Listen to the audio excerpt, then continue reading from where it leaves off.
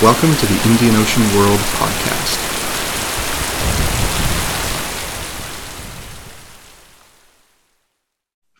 Hello, and welcome to the Indian Ocean World podcast. Thank you for downloading. My name is Renee Manderville, a project manager at the Indian Ocean World Center, or IOWC, at McGill University.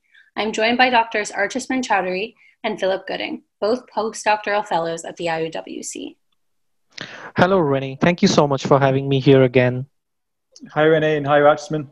Great to see you again. Great to see both of you again. Thank you for joining us. You will hear more from them later, but our guest today is Dr. Anna Winterbottom, a research associate at the IOWC and a collaborator on McGill University's SSHRC-funded Gwilym project, which explores the lives of two early 19th century women in Madras, Elizabeth Gwilym and Mary Simons. Anna received her PhD at University of London, UK, and came to Canada in 2012 for a postdoctoral fellowship at the IOWC at McGill. Thereafter, Anna held a British Academy postdoctoral fellowship at the Centre for World Environmental History at the University of Sussex between 2014 and 2018. With research that generally covers the early modern Indian Ocean region and European colonial presence within this area between 1500 and 1800 CE, Anna is particularly interested in the history of medicine, science, and the environment.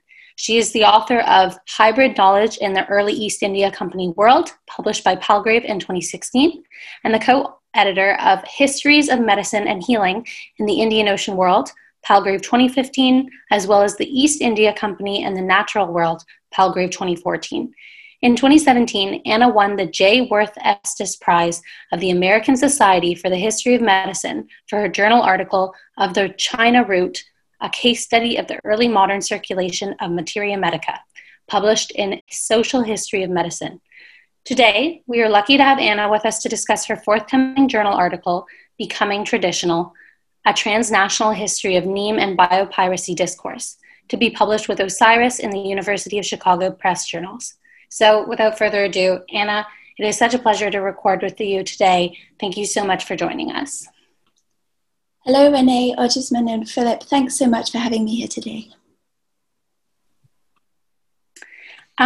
So as a starting point, I'd just like to ask you a few introductory questions. Do you mind just introducing your chapter, Becoming Traditional, to our listeners, as well as perhaps delving into what inspired you to begin researching biopiracy and why you chose Neem as your focus? Thanks, Renee. Yes, the article is coming out, as you mentioned, in a forthcoming issue of Osiris. And the issue is entitled Global Medical Cultures, Properties and Laws. The final shape of the piece owes a lot to the editor of this issue, Helen Tilley. So I'd just like to take a moment to thank her for all of her insights. So to get to the piece, I'll start by briefly explaining what Neem and biopiracy are, and then I'll move on to answer your question. Neem is a tree. It's a member of the mahogany family. It's native to South Asia and perhaps to Southeast Asia. And it has many medicinal and agricultural uses. Its scientific name, or its binomial, is Azadirachta indica. Biopiracy is a term that was coined in the 1990s, mostly within activist circles, to describe the appropriation of natural resources and associated knowledge from indigenous farming or local communities. Now, Neem became associated with biopiracy because of two legal cases, both begun in 1995, in which activists mounted legal challenges to two patents on Neem derivatives. The patents were both for use in biopesticides, and they were held by an American agrochemical company, W.R. Grace. So the Neem court cases were very high profile, and they attracted a lot of attention from the international media and the public. And it really helped the concept of biopiracy to become part of international discourse around intellectual property and around the patents on genetic material in particular. So some key questions that the article asks are, firstly, why did the Neem case attract so much attention? And second, why was Neem framed as an article of Indian tradition in particular in this modern debate? I can give you some straightforward answers to those questions.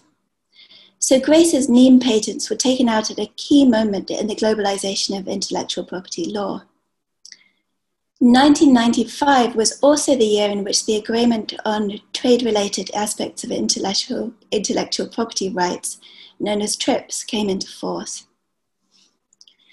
Now, TRIPS is very controversial, and that's partly because it required members of the World Trade Organization, the WTO, to accept patents on living organisms when they had been modified by scientists, and on related microbiological processes.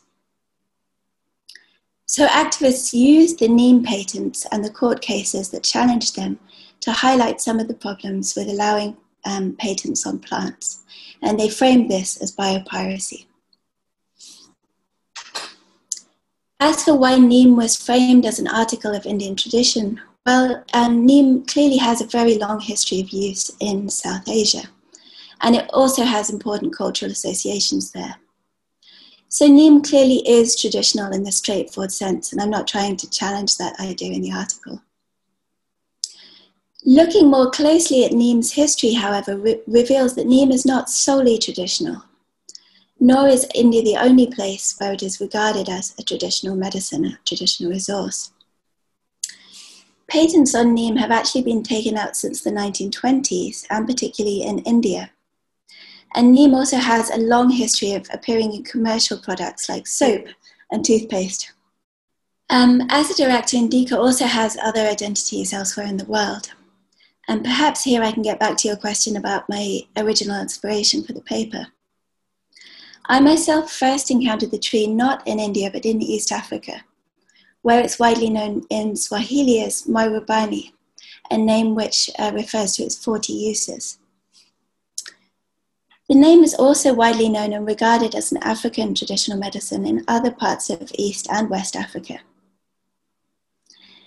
It's also regarded as a traditional resource in Southeast Asia, and in parts of Southeast Asia, the tree itself is actually quite different. So most obviously, Thai neem lacks the very bitter leaves that are usually characteristic of the tree. So my initial inspiration was thinking about how these other traditions got obscured by the way that neem was represented in the legal case. So what the paper is exploring essentially is how a tree that was widely known has several different identities in different places and has long been the subject of scientific investigation becomes discursively framed as traditional and associated with a particular place, in this case, India. Thank you so much for that answer, Anna, and for just reviewing the inspirations for your chapter. I just have another question for passing questioning over to our postdoctoral fellows. You begin your journal article with a quote by Indian scholar Vandana Shiva, where she states that the properties of neem that make it useful as a biopesticide have been known and used in India for centuries. They were not an innovation of the scientists who have been granted patents for neem biopesticide. Such intellectual property rights are in fact intellectual piracy rights.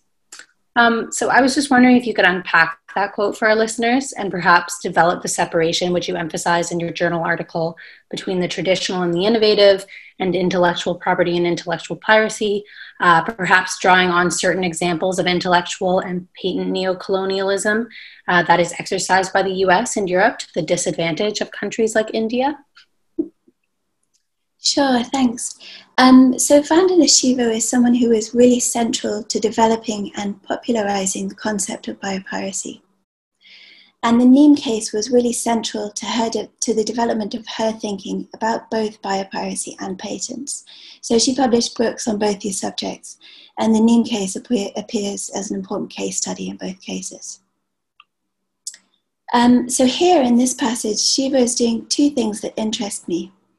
First, she's claiming that the knowledge of Neem's useful properties is Indian traditional knowledge, and she's doing that by situating it in the past.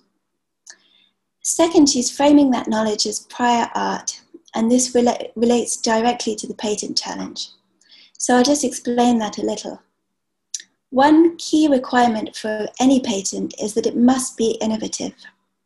In other words, there must be a significant difference between the process or object that's claimed in the patent and what came before the prior art. And this has to be a step, an innovative step that's not obvious to somebody of ordinary skill in the art. So Shiva and those who worked with her on the legal challenges actually won their cases because they claimed that the patents held by Grace were not significantly innovative, given the knowledge already held by farmers and other groups in India. So to come to your question about the contrast between traditional knowledge and innovation, Shiva frames traditional knowledge as long-standing, communal, and freely shared, in contrast to patented scientific innovations, which she regards often as the plunder and privatization of nature. But in fact, at the same time, she's actually equating traditional knowledge with innovation by framing the knowledge of Neem as prior art. And indeed, she needed to do this in order to win the legal cases. There was, and there still is, no way to challenge a patent on the grounds of biopiracy as such. My own view is that traditional knowledge is not a stable entity that can be contrasted with something called innovation or modern science. And the same is true of traditional medicine, which is often contrasted with biomedicine or allopathy. Instead, I like to think about these things as concepts that emerged in dialogue from one another from the 19th century onwards. In practice, so-called traditional and scientific knowledge are often impossible to separate from one another. So, for example, in the history section of the paper, I show that Neem began to be claimed as a key ingredient of Indian traditional medicines, Ayurveda, Unani, and Siddha, at the very same stage when these medical systems themselves were being reimagined, including by borrowing techniques from biomedicine. So is this traditional knowledge? Is it modern knowledge, scientific knowledge? It's almost impossible to say. To give you another example, during the early 20th century, Indian entrepreneurs took out patents on the use of chemical compounds derived from neem for use in commercial soaps. And these products were marketed on the basis of neem's traditional status as a medicine, but they might themselves best be called neo-traditional. Coming to biopiracy and intellectual privacy, these are also polemic terms, although of course the appropriation of natural resources and associated knowledge in the colonial and post-colonial period is very real, and that's not something I'm trying to challenge or deny. But one of the things I do want to point out in the article is that appropriations of knowledge can happen in all directions. For example, India's traditional knowledge digital library was a government initiative which was set up to counter the perceived threat of biopiracy. However, the traditional knowledge digital library now lays claim on behalf of Indian traditional medicines to a very wide range of substances and techniques, including many that were originally borrowed from Africa or the Middle East. So aloes is an example of that. Aloes originally come from Africa, and they're long used in African medicine, but they're also claimed as an Ayurvedic medicine. So I think this brings us to an interesting point, which is that conflicts over the ownership of knowledge don't only take place between biomedicine and traditional medicine, but within different systems of traditional medicine. India now has a booming biotechnology industry of its own, of course, and many of the medicines that it produces and distributes globally are also patent protected. So what I'm saying here is that while the issue was framed in the 1990s as a question of Western science versus Indian tradition, the reality is far more complex. Thank you, Anna, and thank you for clarifying that for me. I will now pass questioning on to our fellow hosts. So Artisman, do you have any questions for Anna? Yes, thank you, Rennie. Anna, you mentioned throughout your work that neem is also a traditional crop in Sri Lanka, Southeast Asia, and East Africa, and that globalization has also greatly blurred the scope of neem's native growth territory. So I was wondering if you could discuss how neem became most significantly associated and traditionalized in India, as opposed to its other localized territories. Yes, thanks so much for the question. So firstly, we're not sure, or botanists are not sure, where the species Asteracta indica actually originated. So most of them would opt for a location in modern Burma, based on the diversity of leaf shapes found there. Others think it has a wider area of native growth, covering much more of South Asia and possibly Southeast Asia. And today, Asteracta indica grows over most warm areas of the world. And some of the spread of neem beyond its native area of growth is probably very old. For example, by looking at the literary evidence, we can see that the Sanskrit name for neem, nimba, had already traveled to Java, where it became mimba before the 15th century. And from the 18th century onwards, neem was already spreading further afield, including across the Indian Ocean to the Mascarene Islands and to the Caribbean. In some cases, the tree was planted in these new territories by European botanists, and in other cases, it was carried by migrants, and including probably Indian indentured workers. So I think this is an interesting example of a sort of quiet globalization, of a different way that plants can become global, something that's not orchestrated by any particular state or by a commercial agency, but something that really happens from below. But I found that a really ironic aspect of Neem's story was that this global spread was actually happening while Neem was simultaneously becoming understood as particularly Indian. And so why does this happen? I think that the identification of Neem as Indian partly came about because of a comparison with another tree, which also gave Neem its binomial. And the other tree is a very similar species, Melia azadirachta. It's also one of the mahogany family, and it's also called the Persian lilac. Now, as that name suggests, it grows in the Middle East as well as in India and other parts of the world. So under the Mughal regime, partly, and then under the Raj, Neem became regarded as Azadirachta indica, or the Indian Azadirachta. It's also called the Indian lilac. So this is one example of what I mean by plant entanglements. So Neem became Indian because Melia was seen as Persian, even though both trees, in fact, are more widespread than that. So later on, the claim to Neem as being particularly Indian became politicized as the early 20th century Swadeshi movement emphasized reliance on local resources as a way to escape from colonial domination. And so I think by the time the patent controversy came around, Neem was seen as quintessentially Indian. And of course, that status was reinforced even further by the legal challenges, so that Neem is now used as a symbol of Indian national pride. So for example, you will often see prominent Indian politicians posing for photographs, cleaning their teeth with a neem twig, which is one of the traditional uses of neem. Thank you, Anna. That's very interesting.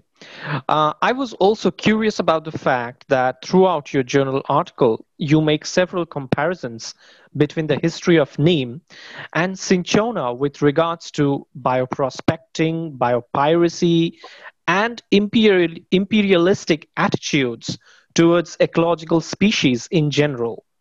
At one point, you even state that Neem became traditional because cinchona became modern. What do you mean by that statement? And could you elaborate on the clearly entwined relationship between these two species, their similarities and dissimilarities, and the ways that they have been considered and treated within the scientific and medical world, as well as in the world of international patents? Thanks so much for the question. Yes, I think cinchona is interesting because its history provides both a parallel and a contrast with that of Neem. And I hope that highlighting this illustrates what I was saying earlier about the ways in which so-called traditional and modern medicine are in fact co-constituted categories. The story of cinchona has really dominated the history of medicines, or the history of drugs.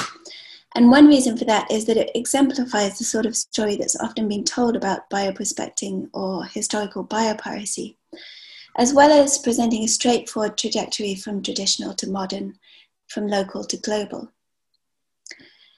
To summarize the story very quickly, cinchona was long known in the Andean region as a medicine. From the 17th century onwards, reports of its use in treating fever reached Europe. The so-called Peruvian bark became a very valuable commodity, but its source remained a well-kept Spanish secret until the 19th century. At this stage, British and French colonial networks acquired the seeds through a series of acts of botanical espionage. Essentially, they went and stole them from Spanish territories. And they began to cultivate cinchona in plantations. The ability to access cinchona and later quinine, which is the alkaloid derived from cinchona, then enabled further colonial ventures, including in Africa, because of the protection it offered against malaria. So cinchona's history suggests a pattern in which local natural resources were plundered by European colonial regimes, transformed with the aid of science and medicine, and then used to enable further exploitation. So Neem's history presents us with a much more complex picture. Like cinchona, Neem became known to European travelers and settlers in the early modern period, and it was also used by them primarily to treat fever. So the two substances, Neem and cinchona, became associated with one another, so that Neem was often described as an alternative to cinchona or even mistaken for it. As Pratik Chakrabarty has also described, a search for alternatives to cinchona was important to colonial regimes during the 18th century. But by the 19th century, that search was sidelined in favor of transplanting cinchona. And we can see this process at work in the way that Neem went from being described as a rival to cinchona to being seen as merely a local substitute for it. So my point is that in the colonial period, Neem was conceptualized in relation to cinchona, and this determined the ways in which it was used, understood, and ultimately rejected. To give an example of this, chemists even tried to isolate quinine from Neem. In fact, Neem's active ingredient, asteractin, is not actually an alkaloid at all. It's a different type of chemical compound. But that wasn't discovered until the 1960s. By the early 20th century, a series of clinical trials carried out in colonial hospitals in India compared Neem with cinchona, and they definitively rejected Neem as a treatment for malaria based on this comparison. So as far as the colonial medical service was concerned, Neem was then relegated to the ranks of traditional medicines, local medicines. So what I'm saying is that conceptually, Neem actually moved in the opposite direction to cinchona. Having started out already being pretty global by the early modern period, it became increasingly regarded as local and traditional by the 19th century. To make a more general point about this, biomedicine in general tends to rely on a limited number of substances that can be controlled and produced in fairly standard ways. So what we see is that there are a whole lot of substances that were widely used in the early modern period, which got ejected from pharmacopoeias. And what are sometimes called neo-traditional forms of healing often revive and celebrate these remedies that have been rejected or temporarily sidelined by biomedicine. And I think this is often because it's easier to link them back to historical practices than it is with substances that have been physically and conceptually transformed by being turned into commodities. So to look at this from the other side of the question for a moment, cinchona was also a traditional remedy once, but no one has tried to claim it as such. No one challenges modern patents on quinine, because they've just the substance has just become too tied up with the identity of biomedicine to make it easy to do that. Thank you so much, Anna. I will now pass questioning over to Philip. Thanks, Archisman. And thank you, Anna, for your really fascinating paper here, your fascinating answers to our questions. My first question actually stems very much from the answer you've just given to Arjasman's question. In your article, you briefly mentioned that the Neem case set challenges to patent-making attempts on turmeric and basmati rice, where the Indian government played a prominent role. I was wondering if you could explain this statement. How did the Neem case shift the discourse and international consideration of organic patentability? Further, has the biopiracy label in itself shifted international protocols with respect to patenting biomes? Thanks so much, Philip, for the question. Yes, as I said, the legal challenges to the Neem-related patents were led by activists, although Vandana Shiva did have support from branches of the Indian government. Both turmeric and basmati rice, like Neem, were the subject of US patents and of legal challenges which overturned at least some of the claims that these patents made. I think partly inspired by the victory in the case of Neem, the Indian government took on a more prominent role in the legal case of turmeric in particular. In this case, turmeric's use in wound healing was patented by expatriate Indian scientists working in the US. And this patent was overturned after Indian government agencies produced examples of prior art. And I think this is interesting because at this stage, the Indian government was really asserting state ownership of traditional knowledge. And that's something different to what Vandana Shiva was doing. She was arguing that patents on plants should just not be allowed. So the discourse has shifted a little bit here. So I think perhaps some of the most interesting shifts in how plant patents were perceived that resulted from the Neem case took place within India. The legal cases led to attempts to more clearly situate traditional knowledge as property. So if you look at the patents granted by the Indian Patent Office during the time of the Neem case, from about 1995 to 2005, they actually peak. So Indian scientists were taking out more patents on Neem at this time. So there was this attempt to claim Neem as property, and specifically as the property of the Indian state. And this was a significant shift in Indian patent law, which since the 1970s had really tried to exclude all plant-related products from patentability. So ironically, while Shiva was using Neem to argue against patents on life, the Neem case and the idea of biopiracy were actually being used in exactly the opposite ways in policy circles in India. Internationally, the Neem case was very important in bringing the concept of biopiracy out from activist circles into the mainstream. And preventing biopiracy was one of the key motivations behind the 2010 Nagoya Protocol. And this aims to regulate access to genetic resources and promote benefit sharing. Importantly, though, this is still voluntary, so governments will sign up to this. There is still no legal means to challenge a patent on the basis of biopiracy. Importantly, also, the wider battle which Vandana Shiva and her fellow activists were embarked on, that is to roll back the trend towards patents on life, including human, animal, as well as genetic material, as well as plant genetic material, was lost during the 1990s. So we still have patents on those things. Thanks very much, Anna. I've just one final question before we wrap up. Actually, they're probably a clump of questions.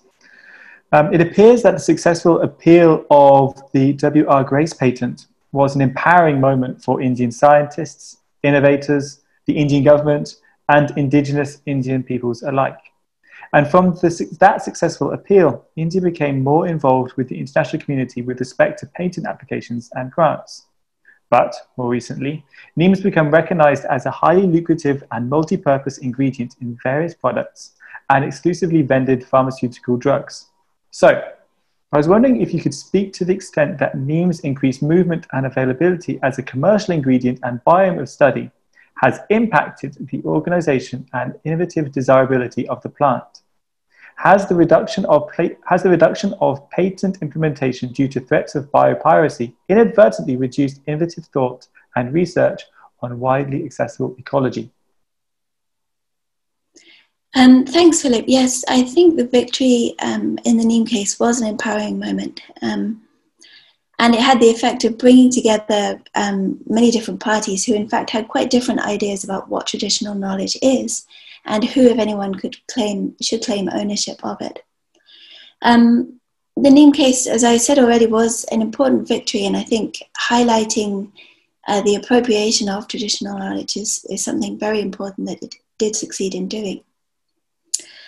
Neem, in fact, has still not become a key ingredient in patented pharmaceutical drugs which are widely distributed.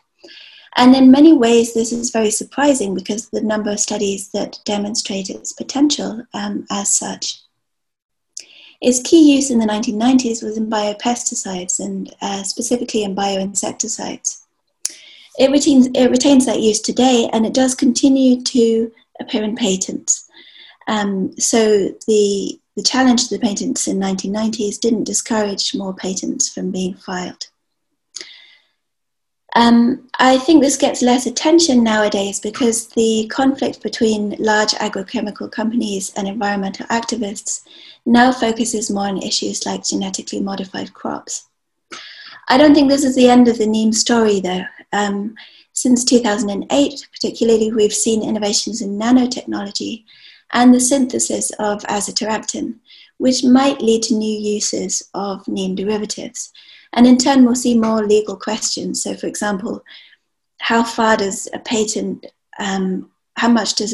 on a synthetic form of one of Neem's derivatives owe to traditional knowledge of Neem's properties?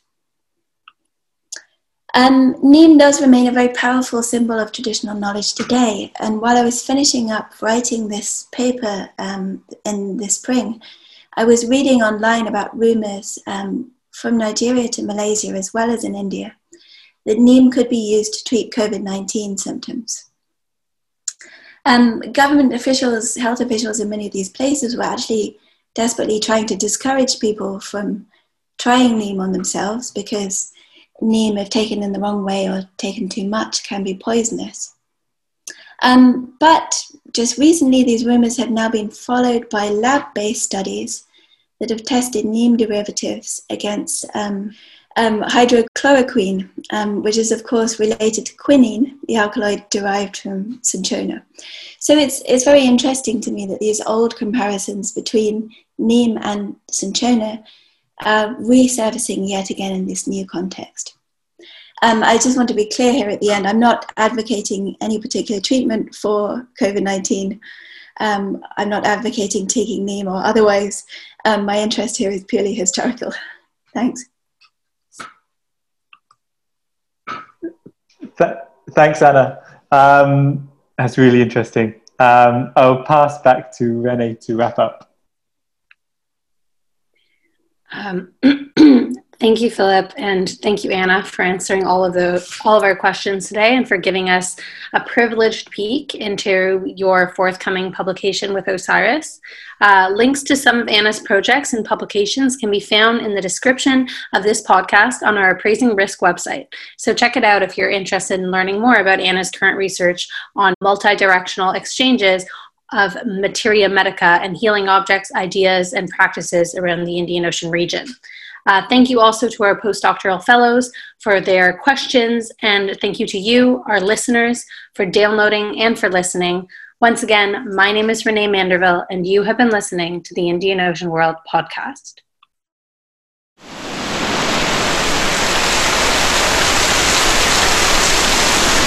The Indian Ocean World podcast would like to acknowledge the generous support of the Social Sciences and Humanities Research Council of Canada.